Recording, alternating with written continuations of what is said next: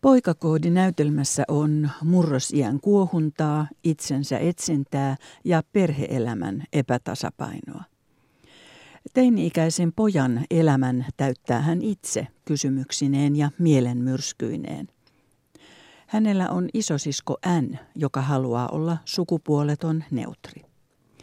Heillä on rakastava, mutta lastensa tempoilusta ymmällään oleva äiti. Isää perheessä ei ole. Katsojille avautuva ensimmäinen näyttämökuva on 3 valkoista ovea. Näytelmän kuluessa niitä hakataan, paiskotaan ja niiden taakse paetaan. Oville myös koputetaan ja joskus ne ovat arasti raollaan. Pojalta puuttuu miehen malli ja hän tahtoisi tietää, millainen hänen pitäisi olla. Keskenään ristiriitaisia teorioita tulvii päähän melkein kiinni kasvaneiden kuulokkeiden täydeltä. Ärsykkeitä riittää, kun mielipiteitä pitää sekä suoltaa että vastaanottaa samanaikaisesti. Puhelin ja tietokone käyvät koko ajan kuumina. Samoin poika, koska kaikkea informaatiota ei voi mitenkään sulattaa kerralla. Päässä hurisee monenlainen jäsentymätön tietomäärä. Välillä tajunta täyttyy kaiken maailman gurujen filosofioista tai tieteen tulkinnoista. Toisinaan taas kaverien kanssa pelattavien pelien tiimellyksestä. Suvantokohtia on harvassa ja silloin pojan olisi saatava ruokaa. Äiti tekee pitkiä työpäiviä ja raahautuu väsyneenä kotiin täysine ruokakasseineen, mutta mikään ei tunnu kelpaavan pojalle. 2 vuotta vanhempi N on sovittelevampi tapaus ja jää siksi sivummalle pojan vaatiessa kaiken tilan ja huomion.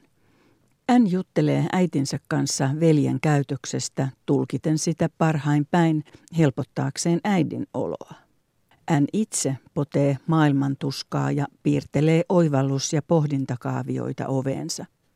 Hän on ahdistunut koko universumin tilasta sekä ihmisten ja eläinten selviytymismahdollisuuksista. Muutaman kerran N yrittää pyytää neuvoa tai tukea äidiltään, mutta äiti on liian uupunut kuunnellakseen ja niin yksinäinen N vetäytyy taas taka-alalle. Näytelmän nimi on Poikakoodi, mutta yhtä lailla äidit ja tyttäret, naiset ja miehet, eri ammattikunnat tai yhteiskuntaluokat kaikkialla kartoittavat koodistoja sekä pohtivat omaa paikkaansa ja asemaansa. N sanoo viisaasti, että hän etsii vastauksia sisältään, omasta itsestään kumpuavia, mutta hänen veljensä yrittää sovittautua toisten määrittelemiin kaavoihin. Äidin kauhistellessa pojan aivoitusten ylilyöntejä ja omaa avuttomuuttaan kasvattajana N muistuttaa, että pojan vimmaisesti esittämät mielipiteet muuttuvat toisiksi muutamassa tunnissa.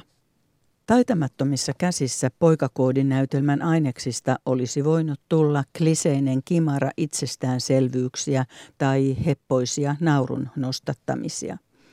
Mutta Kati Kaartisen kirjoittamassa ja Olka Horilan ohjaamassa kokonaisuudessa osutaan oikeisiin kohtiin.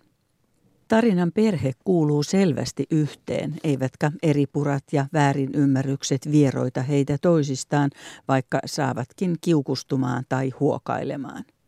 Näytelmän vertauskuvinakin toimivia ovia ei siis paiskata lopullisesti kiinni. Näytelmä on kaikkien 3 turhautumisesta huolimatta lämmin. Katsojalle se on täynnä tilanteen tunnistamisia, samaistumisen mahdollisuuksia ja myös huvittavia hetkiä kaoottisuuden keskellä. Poikana on tavattoman lahjakas Verneri Lilja. Hänen omista kuohunnan vuosistaan lienee jo aikaa, mutta hän sukeltaa pojan nahkoihin niin kuin asuisi niissä. Hänen roolissaan riittää tekstiä, mutta sanat virtaavat kuin juuri syntyneinä ajatuksina. Heidi Kiviharjun N on käsittämätön suoritus myös. Kyse ei voi olla pelkästä näyttelijän taidosta tai roolin sisäistämisestä, vaan jostakin syvemmästä, intuitiosta ja herkkyydestä. Entäpä sitten äiti, Minna Hokkanen? Äiti, joka yrittää maadoittaa perheen perheeksi, vaikka lapsilta puuttuu isä, ja oma riittämättömyys lasten auttamisessa kasvukipujen yli kaihertaa. Äiti, joka ei juuri ehdi ajatella itseään tai aikuisen seuran tarvettaan vaeltaessaan väsyneenä työn ja kodin väliä. Muutama Tinder-vilkuilu, yksi kapakkakierros, satunnainen käpertyminen TV:n äärelle. Siinä kaikki. Mielessä jatkuva, jäytävä tunne siitä, ettei pysy mukana oikein missään, mitä ympärillä tapahtuu. Minna Hokkanen tasapainottaa roolihahmonsa oivallisesti niin, ettei synny farssia, vaan ymmärrys. Ymmärrys siitä, että rakkaus on se liima, joka sitoo eri sukupolvia yhteen. Ja että kasvua tapahtuu kaikissa. Minun, sinun, hänen, teidän, heidän, meidän. Radio Moreeni.